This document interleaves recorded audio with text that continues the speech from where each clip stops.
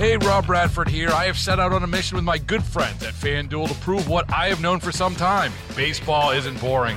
Now I have a daily podcast to prove it with some of the most notable people in the baseball world, screaming baseball isn't boring from the mountaintops, or at least agreeing to come on our show. Players, managers, GMs, and yes, even the commissioner of baseball, Rob Manfred. It has been a constant wave of baseball's most powerful voices. So join the revolution. Subscribe and soak in Baseball Isn't Boring. Listen on your Odyssey app or wherever you get your podcasts. You'll be glad you did. So the Cardinals will report to spring training in a matter of weeks here. It's all going to happen this month. So like I said, we're getting up on it. And when it's 65 degrees in St. Louis, like it is or going to be today, we're not quite there yet. It really does have a spring feel, Matt. So do you feel like you're in baseball mode?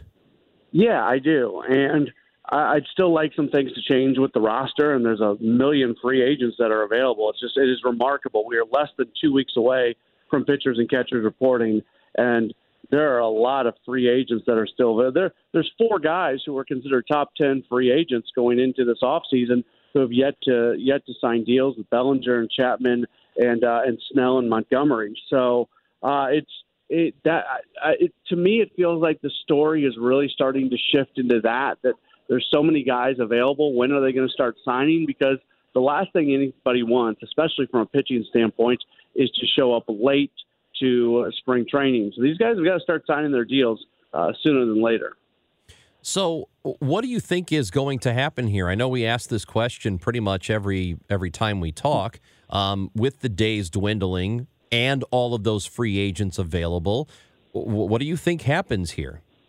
Yeah, I still think they sign at least one relief pitcher. Probably not at least one, probably one. That's the better way to say it. I still think they add to their bullpen somebody that's a veteran that they can trust in high leverage spots. You want somebody that if you're up by 1 in the 7th inning, you feel comfortable handing the ball to. And they just don't have a ton of those guys as it sits right now. So I think they're going to sign one of those. What I'm most interested in is what happens if a Jordan Montgomery and a Blake Snell just don't have offers that they want from a long-term perspective, and all of a sudden they say, you know what, we'll try this again next year, and they look at a one-year deal. Or what if all of a sudden the White Sox, I know they seem content to just hold on to Dylan Cease right now, but what if at the last moment they say, you know what, this just isn't going to work having this guy in our clubhouse this year. When you're coming up on spring training, sometimes the urgency of that makes things happen. Not that I'm expecting that. Bluntly, I'm not expecting that, but it is something that I'm going to keep an eye on because there's just so many guys available. At some point, the pressure shifts from the teams to make moves to the players to find spots, if that makes sense. I can't recall which general manager it was. It might have been Milwaukee's. I don't know. Who said that the asking price for Cease was just extraordinary, so they were out. And if guys aren't getting signed and teams are not willing to trade a bunch of assets in order to get somebody like that, I don't know, you would think that a 1-year deal for somebody like Montgomery might end up being viable. I think he deserves more than that for sure, but if he has to settle for something, I guess it's possible a 1-year contract.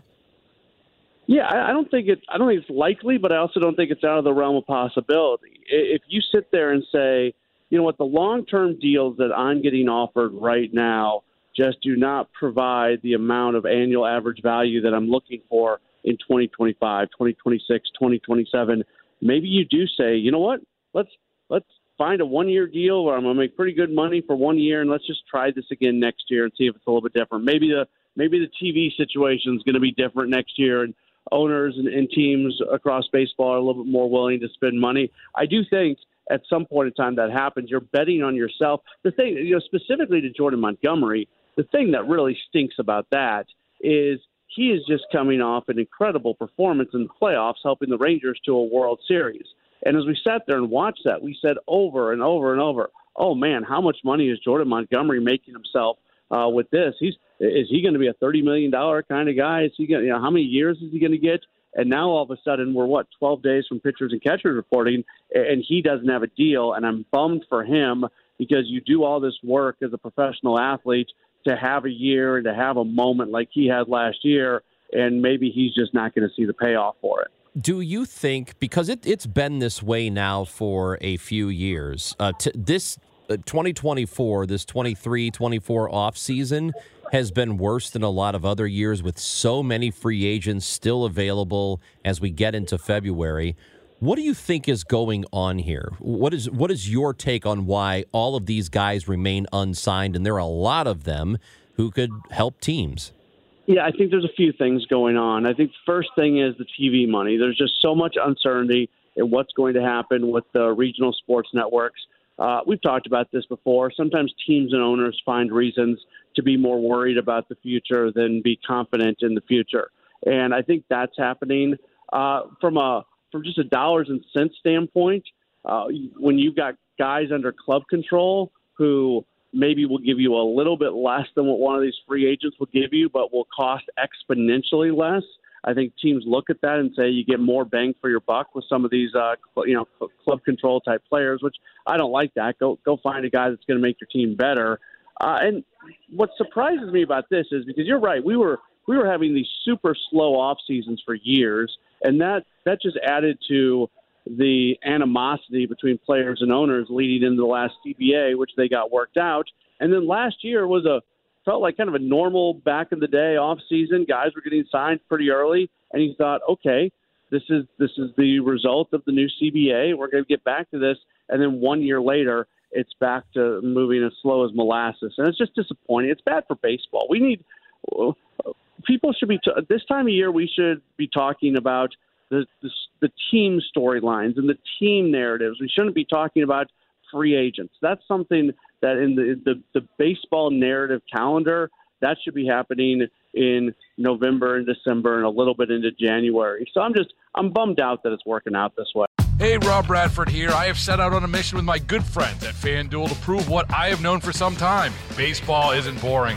Now I have a daily podcast to prove it with some of the most notable people in the baseball world, screaming baseball isn't boring from the mountaintops, or at least agreeing to come on our show. Players, managers, GMs, and yes, even the commissioner of baseball, Rob Manfred. It has been a constant wave of baseball's most powerful voices. So join the revolution. Subscribe and soak in Baseball Isn't Boring. Listen on your Odyssey app or wherever you get your podcasts. You'll be glad you did.